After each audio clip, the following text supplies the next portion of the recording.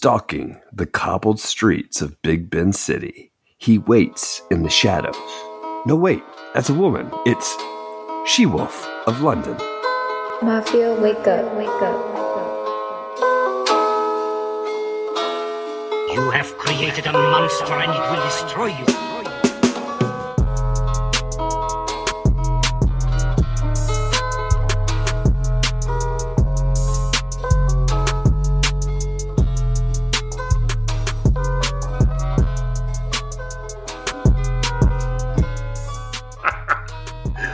I hadn't read it ahead of time. That was pretty fun. Man. Yeah. So, this is weird. What's weird? Do we even do this episode? Where's the creature in this feature? Oh, this is true. Well, Alex, I'm here to convince you that She-Wolf of London is a proper Universal movie. You won't have to convince me. Well, convince, Alex. I was thinking about the word convince, which we created last week, and I think convince is just how Dracula says convince. I am here to convince you. Oh, yeah. That's why I said it to begin with. Yeah, I was doing a Dracula impression. Did no one pick up on that? Welcome back to the Monsters vs. Men podcast, the bargain basement of monster podcasting airwaves. This week, as we try to stay alive, we're discussing She-Wolf of London. With me today is the menacing Aunt Alex. And joining me is that creep sitting on a bench in the fog, Eric. Who sits in the bench in the fog? Pretty weird. Pretty weird. Well, Alex, just a quick celebration, a little pat ourselves on the back. Oh, really? For what? Yeah, maybe I just need to convince you a little bit that this podcast is worth continuing. We have reached episode 150 proper. 150 episodes proper. Wow. That's a lot, man. That is a lot. That's a lot of episodes. Man, look at us. We were like, we have over 100 MVM Plus episodes, isn't that right? Yeah, over 100. I mean, man, wow. We've done a lot of podcasting. We're incredible. Let's just think about that. Let's everybody just meditate on that in a moment of silence, starting now. Thank you. Wow. Thank you, listener. Thank you, listener, for your silence. Yeah, man. We're running up on 3 years. That's which is also crazy. It is. I think we skipped over 2 years, like any sort of like recognition. Well, no. So I think for year 2, no, that was episode 100. Episode 100, we tried to time with Godzilla Singularity, right? Maybe. And Singular year point? 2, I don't know. I don't know where year 2 fell. Somewhere in there. Man, we're closing in on year 3. Yeah, that's the thing. When you get this old in podcast years, it's like every year in podcast years is 10 years. You know, we're getting up there already. We're already starting to forget things in our 30s. Well, you know, honestly, though, the reason I bring that up is not to convince you that our podcast is the greatest, but it's really just to convince our audience that we love them. And we honestly, seriously appreciate you for listening. Because honestly, it's a commitment. If you have been a listener from the beginning, oh my gosh, and you stuck with us through Universal, oh my goodness, gosh. Yeah. You are awesome, right? And you stuck with us through Toho and Space. Oh my goodness, goodness. Yeah, like thank you for listening. And if you didn't stick with us all the way, what's wrong with you? What's wrong with you? You're a sick individual. Terrible. You just came on for a couple episodes. What the heck? Yeah. No, seriously though. any episodes that you have come on and listened to, for the few people that listen to this episode, thank you. Absolutely. Thank you all. But if you haven't stuck around for the whole thing, just go ahead. I'll show you the door. I'm just kidding. Just kidding. Well, let's open the door on She-Wolf of London, Alex, shall we? She-Wolf of London. Ow. The She-Wolf of London takes a different spin on the Universal Horror series by leaning hard into its mystery angle. Not only that, but we get fully realized women characters that carry the film. Mm-hmm. But do these new elements bring a charm, or does the she-wolf cause more harm? I mean, for this, the mystery is the thing that kept me hooked in this film. You know, I was worried early on, before the movie even started, that this was going to be a lackluster monster movie with a typical romance. You're a misogynist, Alex. A rehashed... What? All the werewolf movies have romances. What are you talking about? And a rehashed, tortured character who turns into a wolf. But this movie runs its mystery the entirety of its runtime. Mm-hmm. This is a remarkably bold choice for a film that is selling itself on, a creature feature, namely the creature portion of that feature. And also, this film has no creature. I was so impressed by many of the decisions in this film. And I was pleasantly surprised by the finale of this movie. It felt earned and believable in many ways. What about you, Eric, though? Was the mystery great, or did you want to tell this movie goodbye, mate? This is the she-wolf of London, Alex, not the she-wolf of Australia, okay? I don't know how women talk. I've never talked to one. The mystery angle, I'll just echo you. It makes the film for me. We genuinely don't know exactly what's going on until closer to the end of the film, and it makes so much difference. I was invested in what was actually going to happen plot-wise, which isn't what normally invests me in these films. So, that was awesome. The other thing that really stood out to me, one of the first things that stood out to me, was that this is a film about becoming a woman, Alex. It's Pixar's Turning Red before Turning Red, and with a bit more implied violence. Obviously, there's more to the film than that. But you've got lines like, it's blood, and it's finally happened. I knew it would happen. And I feel unclean, which is like a biblical reference, right? You get a pretty horrifying portrait of what it means to become a woman in Victorian society. That allegorical level just adds to what already is a fascinating plot with interesting characters and a real bad guy or bad gal. Yeah. Yeah, and that I didn't think about a lot of those elements. That's really cool. But as for this bad gal, man, this one's got a really cool one. Mm-hmm. Aunt Martha, devious woman. She is everywhere, all at once. Mm-hmm. Her ear is always to the ground inside her house. Nothing happens there that she is not present and voicing an opinion about. Mm-hmm. It's really cool early in the film when she's bouncing between the two girls, jumping into their lives. Oh yeah, and just in short, if you're going to a school dance, this is not the person you want chaperoning you, unless of course you're a parent. Then this is who you call up. She sells her care for Phyllis pretty well, even. The only clues that maybe something is off is, she ignores Phyllis's concerns despite the evidence, right? Mm-hmm. She's more worried about Phyllis just kind of staying in bed. Just don't go out. And she kind of ignores the muddy shoes and all this stuff that she blatantly shows her. Mm-hmm. And her need to keep Phyllis from doing things out of the spotlight. She just doesn't want anyone to see her. She wants to take care of her. Yes, she lies to Barry frequently. But I think some people could chalk that up to, just getting him to go away. Yeah. But by the end, it's this unusual protectiveness of everything around her that really raised my suspicions. Now, thinking that this was a creature feature, I had predicted that she was the werewolf and was using Phyllis as a scapegoat. Mm-hmm. But boy, was I pleasantly surprised when she slips Phyllis that old glass of milk. And she's just a homicidal maniac.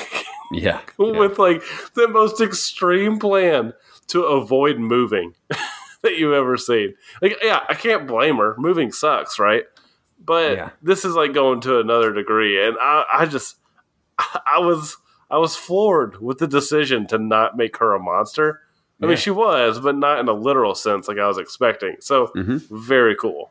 Very cool. How'd you feel? No, I'm with you. I thought it was very cool that they didn't make her a monster.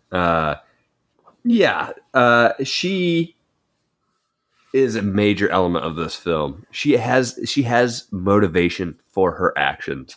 And the pieces really do click together. But yet going back to kind of Phyllis and her character, this is a film about how to handle relationship and how to deal with shame. This is also a film that's got gaslighting and what gaslighting means in it. We've got murder of a character that I genuinely liked in Detective Latham. But here's the thing that it does so well. She-Wolf of London does this so well. It plays on its audience expectations. At this point, we know Lon Chaney's role as the Wolfman and what he brings to the role. We know the legend, and I'm not talking about Lon Chaney's mustache. I know the legend of the werewolf and how it works. Even the title of the movie throws us off a little. But you're right. It's such a bold choice not to have an actual monster here. And going back to that mystery element, that really had me hanging for a majority of the film. There's just these little shots of characters that make you doubt your assumptions. Like, I pretty much knew it was going to be Aunt Martha, but there were a couple things I'm like, maybe, like, what exactly is her role here? Could it potentially be her daughter and she's protecting her daughter? Like because her daughter's the werewolf? Like, what's exactly happening here? I do wish one reaction shot had been removed from earlier on in the film, and that is Aunt Martha's reaction to Phyllis's reaction when she hears about the boy that's been killed. Aunt Martha just looks a little too pleased, and that let me know a little too early what the potential solution to our mystery was. It just showed me that she was not quite sincere in her motives towards Phyllis, right? Now, did you think that she was a werewolf and not a... I did. The part where I was like, she might not be a werewolf is when we saw the weapon in Phyllis's room. Right. I was like, oh yeah, that could be used as a claw, you know? Now I'm not sure how Aunt Martha can make those werewolf noises the way she did. But she's can be pretty scary apparently when she's got that spade. Yeah, right. It was interesting. You know, I liked so expectations. The other expectation that you have is the dog barking at Phyllis at the beginning, because the dog, for whatever reason, feels maybe Aunt Martha has trained the dog to not like Phyllis. You know, like, it's interesting. You don't quite know why, but again, it's just playing with our expectations as an audience that kind of knows the werewolf lore. Right. I mean, that's a really good point. It's really the committal to not having a creature that just floors me. You know, the setup that you're talking about, it's not just there, right? It's the title. It's the opening description of what had happened in Werewolf of London. Yeah. On top of the inspector selling us on that this was a werewolf, right? Like he keeps saying it, but no one believes him. And you're sitting there thinking like, no, it is. And it's not. The inspector was wrong. Like, these moments are really cool. They're just perfect ways to subvert our expectations in the very best of ways. This is not a Last Jedi subverting of expectations. This is the right way to do it.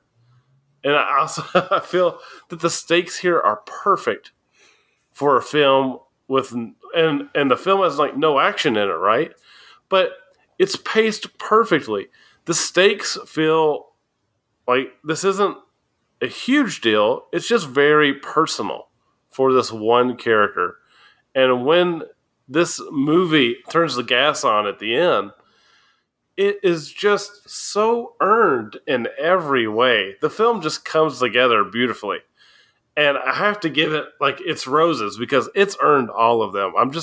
I am so floored by the ending of this movie and how captivated I was, like you said, by that mystery because, you know, for us, you and me are probably thinking there's not much of a mystery when we're starting this movie, right? And we think it's going to be spoiled because, frankly, some of these movies have half-assed their mysteries, right? Mm-hmm. And they're revealed soon, and they just never were mysteries. Man, knocked it out of the park. I'm just so happy with how they handled it.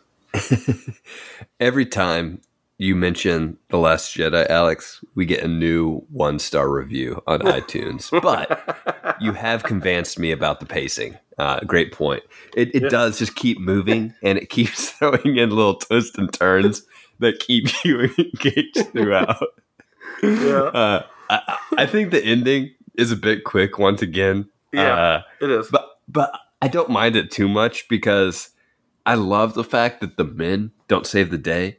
Our hero turns out to be none other than housekeeper Hannah, which you've got to love because she was always the sweetest, right? She was the sweetest throughout. She was awesome. And always knew that Aunt Martha had something wrong with her. She's like, keep an eye on that, Aunt Martha. And she was right. So here's to you, housekeeper Hannah. Yeah, you're the real queen of this movie. This week on MVM Plus, before we get to our awards, we've got another 2 weeks in a row, Alex. Oh. Marvel versus men. You've convinced me. I'm seeing Thor, Love and Thunder, and I am sure it's going to be an interesting discussion. I haven't seen it yet, so it'll be curious if it will be a debate or if we will come to a consensus. Because all I see right now is split opinions about this film. So I'm looking forward to discussing Thor, Love and Thunder with you. That's over at patreon.com/MVM pod. You can listen to that episode, listen to all of our episodes. As we said, we have over 100 MVM Plus episodes. Some good, some not so good. But either way, you can support us and help us out. Become a bargain base mite over at patreon.com/MVM pod. And you may never even listen to MVM Plus, and that's okay. That's okay. Let's get into our staple awards. Compelling character award. I've been trying to convince my mom to be a bargain base mite, but she's just not buying it, by the way, Alex. Oh, well. It's a big commitment. I don't ever want to talk to her again. That's how I feel about it. It's just a big commitment. My sister became a bargain base mite. She did? Yeah, she became a bargain base mite. That's awesome. I didn't know that. That's pretty. I was like, hey, thanks. That was nice. Wow, I need to sell my family on it. I'm going to a funeral tomorrow, so I'll try to sell them all on it. Yeah, man, just get up in the middle of it and make sure you do a little Marvel vs. Men marketing. No. So, as for my compelling character award, mine goes to Carol. She initially feels like I know she's got this other love interest, right? And we know Martha isn't about it. But it does feel like she's almost going to be, the other woman for a little bit when she rides off with Barry. But in actuality, she is just as caring as anybody else in this film. Yeah. She loves what's her name? She loves Phyllis? Yeah, Phyllis. Golly. Phyllis, that name throws me off. Well, every time I hear the name, I want to say, oh, Phyllis, that is pungent. I love it. Which would have been a good line when Aunt Martha walked in and there was blood all over the place. That would have been great. That was pungent. The time to do it. Yeah, for sure. But their whole relationship was really interesting to me. And just Carol, she just surprised me with how nice she was and how involved in the film she was. She felt like a side character who wasn't really going to matter. But at the end of the day, her genuine nature really shone to me. And I was all in on Carol. Well, and she had one of my favorite lines. It's not my most memorable line, but she says to Phyllis something along the lines of, quote, you've noticed that I have broad shoulders. Oh yeah. And I'm like, where's she going with this? I like that. But her point was, and then of course she says at the end, she says, yeah, Barry has broad shoulders too, right? But Yes. her point isn't that she physically has broad shoulders, which was making me confused at first. It's that she's able to listen. That's what I said. Right. This film is a lot like there is that element of womanhood and shame and needing to talk to somebody. Like if you could talk to somebody, and eventually Phyllis does, in a way, if you can have another person help you with your burden, that's going to help you a lot. You have to be able to share that burden with somebody else. And really, it was Carol who introduced that idea, so she's great. Yeah. The one thing I liked about this film, we didn't really talk about this, was they handled their dialogue really well. And they sell you on characters very quickly. They sold me on the Phyllis Barry relationship almost instantly. Oh yeah, when they're joking and laughing and the little all horse this stuff, scene, the horse race scene. I'm in, man. I'm in. You're like, hey, that reminds me of me and Cece. Yeah, I was like, I remember when we raced, and she was like, "I'll marry you next week." I remember that. I was like, hey, Alex, maybe a week is a little fast. And you were like, no, I beat her in that horse race, and we're getting married next week. And I was like, all right, I'll be there. Exactly. What about your most compelling character award? My most compelling character is Aunt Martha, because she does interest me. She's the one that I'm always kind of trying to figure out what's her angle, because you know she has an angle from the beginning, but you're trying to figure out specifically. I still think it could have been an interesting twist if Carol had some unknown involvement in the whole thing and Aunt Martha was protecting her. That could have been interesting, I think. And that was another reason she was protecting her from going out at night. That could have been cool, and kind of frame it on Phyllis so that she could protect her daughter and take over the estate. Though I will say, just what we have is still interesting in itself. And as I said, it would be a different movie if it had a creature. I like that it subverts our expectations in that way.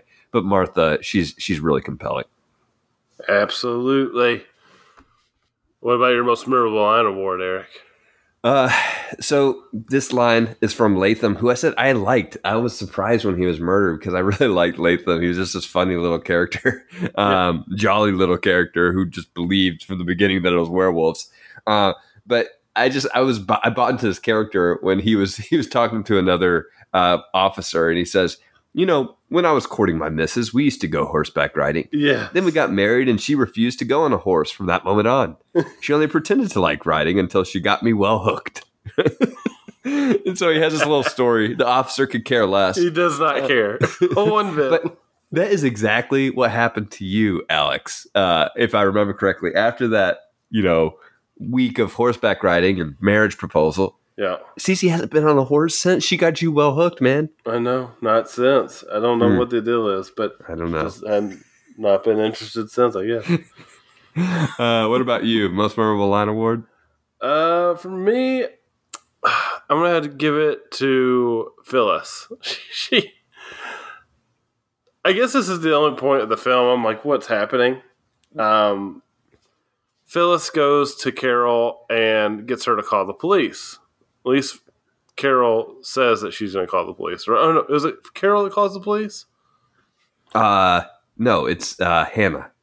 Hannah calls the police. Yes, that's right. So she gets Hannah to call the police, and I would have thought that Carol or that Phyllis knew what was going on and that she was suspicious of Martha, but I guess not, because she very quickly afterwards is given a very big glass of milk and is very weirdly told to keep drinking all of it. And then as she starts to pass out, she says, I feel terribly sleepy, as if I've been drugged.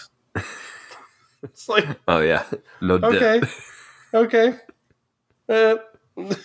I don't know what happened to her awareness in this scene, but she's also comes off as incredibly naive. Yeah. And also just confused, right? Like, she hasn't been sleeping and all that, but still, you would think if she was the one that put together that maybe Aunt Martha's doing something to her, maybe she would have been a little more suspicious. But either way, that line's pretty funny.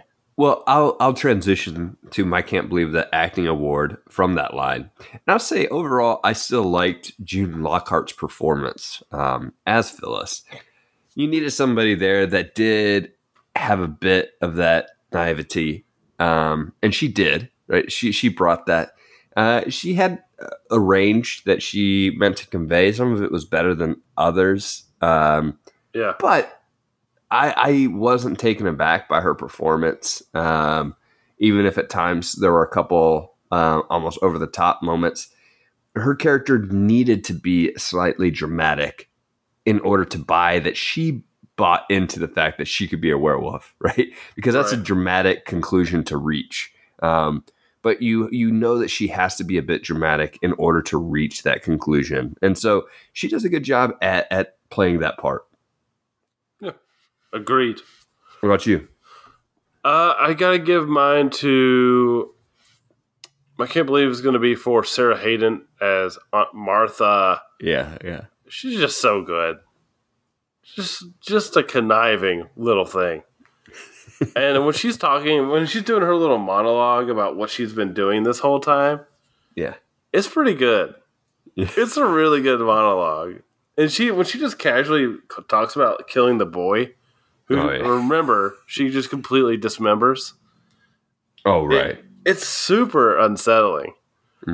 Because, I mean, they even comment earlier in the movie that they didn't think someone like Phyllis would be able to rip someone apart like that. Yeah. And it turns out it's Martha all along. That is kind of creepy. Yeah. I mean, heck, if you start thinking about it, it's even worse. Right? It's bad. Yeah. And it's just so like matter of fact, I'm going to kill you now. Yes. Yeah. That was good. That performance is so good. What about your, that's a good shot? There's a shot while Carol's side, he's not a side piece, it's her main squeeze. He's sitting on the bench in thick fog. I'm a sucker for some of these kind of semi-overhead shots. And he's just sitting there, and it's such a thick fog. I am baffled by how they got so much in there. It was awesome. It's a staple of the Wolf movies. Yeah, it is. And they really set the mood very effectively in this scene. And then there's also a shot immediately afterwards where he's sneaking up on her or on him. Oh, yeah. And it's actually a really cool shot, too. That is, yeah. That's a good shot goes to a moment that you mentioned when she's doing her monologue. Aunt Martha has her monologue towards Phyllis, and it's just a simple shot of Martha as she lingers over Phyllis's bed with the knife.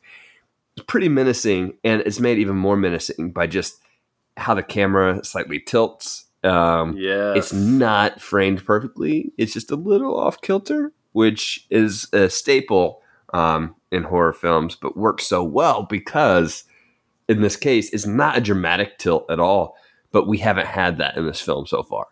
And so we feel the small tilt because we've been steady pretty much throughout. Yeah, that actually leads into my unique award, it's going down award. And it's right when that tilt starts to happen, right? Oh, yeah, that's when things become unhinged and almost surreal. And it's just such a cool moment when you just suddenly get that tilted camera that's just off. Yeah. It's perfect. Well, it says something, too, about how if you withhold some of that flashy camera work, in our MVM Plus last week, we talked about Doctor Strange and Multiverse of Madness. Yeah. There's a lot of that type of thing in there, right? Yeah. Lots of angles, or lots of cameras at weird angles, cameras upside down and reverting. But here, it's because we have the withholding of that fancy camera work that makes the slight change in camera work work. Yeah. It really makes it effective. So that's a good one. My unique award is the Unlikely Hero Award. And that goes to Housekeeper Hannah, who we already mentioned. Gotta love Housekeeper Hannah, who knew from the start. She was great. And again, another character that they execute her dialogue perfectly. Uh-huh. And her character perfectly in the limited time that she's in the movie. Yeah. There was one moment I was like, wait, is she involved? I had some doubts because this film was able to throw in those doubts, which was really impressive. But no, she was just the hero. So I can appreciate Hero Hannah. Yeah. All right, man. Final thoughts and tiered rating. What you think about She-Wolf of London? She-Wolf of London is just a wonderful, wonderful surprise. I did not think we had anything left in the tank with this series. And here we are with the best wolf movie so far. I love this movie. This caught me off guard like Dracula's Daughter did. And so I from the character work to just a little bit of use of the sets and that little grove that she wheels and deals in, and just the mystery that pervades until the final moments of this movie, and then the villain is just so good. Like, there's a lot to love here, and almost nothing for me to complain about. I mean, it is minimal. So this is a Godzilla tier. I'm so glad we got some of these left in this series. Nice. Yeah, I was thinking about where I'm going to put this film and listening to you talk there. And honestly, I don't have too many complaints about this film. It might reveal a few of its mysteries a bit too early, but then it still made me had some doubts as the film progressed. I also should mention that, man, these Universal Blu-rays that we have really look great. They really do, dude. Like, I was just thinking about in the last couple films, like, man, these things, as I mentioned a couple weeks ago, I had to watch one film on a phone. I was traveling and it was awful. I was like, this just can't compete. So I imagine watching with this quality on a big screen would be really cool. Because it looks beautiful. It's beautiful to look at. You gotta love it. And these Blu-rays look awesome. So but that's a little bit beside the point. This I'll put it as a lower tier Godzilla film for me. I think it just reaches that because I don't think it's it does have some allegorical stuff that I find really interesting too, that like I only touched on, but beyond that, it's just got an interesting plot, interesting characters. It is really focused on the women of the story. The guys don't have much to do, and that's a nice change of pace for our Universal series. So I really appreciated it. This film and Dracula's Daughter, both of those I think are Godzilla tier films, and really they focus in on the women, and I appreciate that. I wish more of our Universal films did that instead of just having them like shoehorned in as a romance piece, that we don't need. Here, the romance plays a part in the story right from the beginning, and so I like that. Yeah, man. Just cool. Glad to have this one. Next week, Abbott and Costello meet Frankenstein. Our first Abbott and Costello. Yeah, so we've got 3 Abbott and Costello movies left, Alex. Okay. And we've got 3 Creature movies, Creature from the Black Lagoon movies. That's what we have. Wow. I can't believe we're almost done. Yeah. Crazy. Kind of sad. Crazy. So they meet Frankenstein, Abbott and Costello. Yeah. I wonder if we're going to feel a little mellow, or is this film going to be shaky like Jell-O? Ooh. That was off the top of my head. That was so infinitely better than last week. Yeah, it was. Oh, man. You use Costello. I can't. Abbott. No, Abbott and Costello meet Frankenstein. With Abbott and Costello, are we going to be watching a comedy, a dramedy, or sodomy?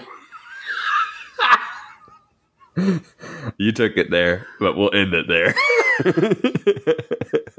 As always, thanks for listening to Monsters vs. Men. Leave us feedback on this episode, She-Wolf of London at mvmpod.com, or email us at mvmpod@gmail.com, and we'll read your feedback on the show. You can also follow us and message us on Twitter and Instagram at mvm_pod. Become a bargain basemite at patreon.com/mvmpod to receive weekly bonus content, including special reviews, interviews, and host chats. And if you can't join at this time, a review or a share always helps. Monsters vs. Men is produced by Alex Cornett. Executive producers are Faye Basier, John Freeman, and Michael Herndon. Special thanks to our wives, Rock Band for PlayStation 3, which forms Cell Block B, Louis Loops, Senior Honda, Drew the Collector, our Instagram connector, and you, the listener, for listening. Until next time, don't let your co-host finish your rhymes. And try to stay alive. I think I'm going to have to convince you to edit that part out, Alex. I may have. Feel wake up. You have created a monster and it will destroy you.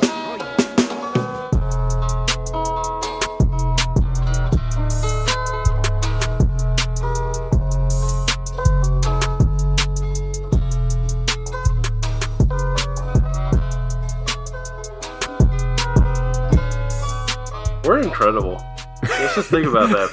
Let's everybody just meditate on that in a moment of silence, starting now.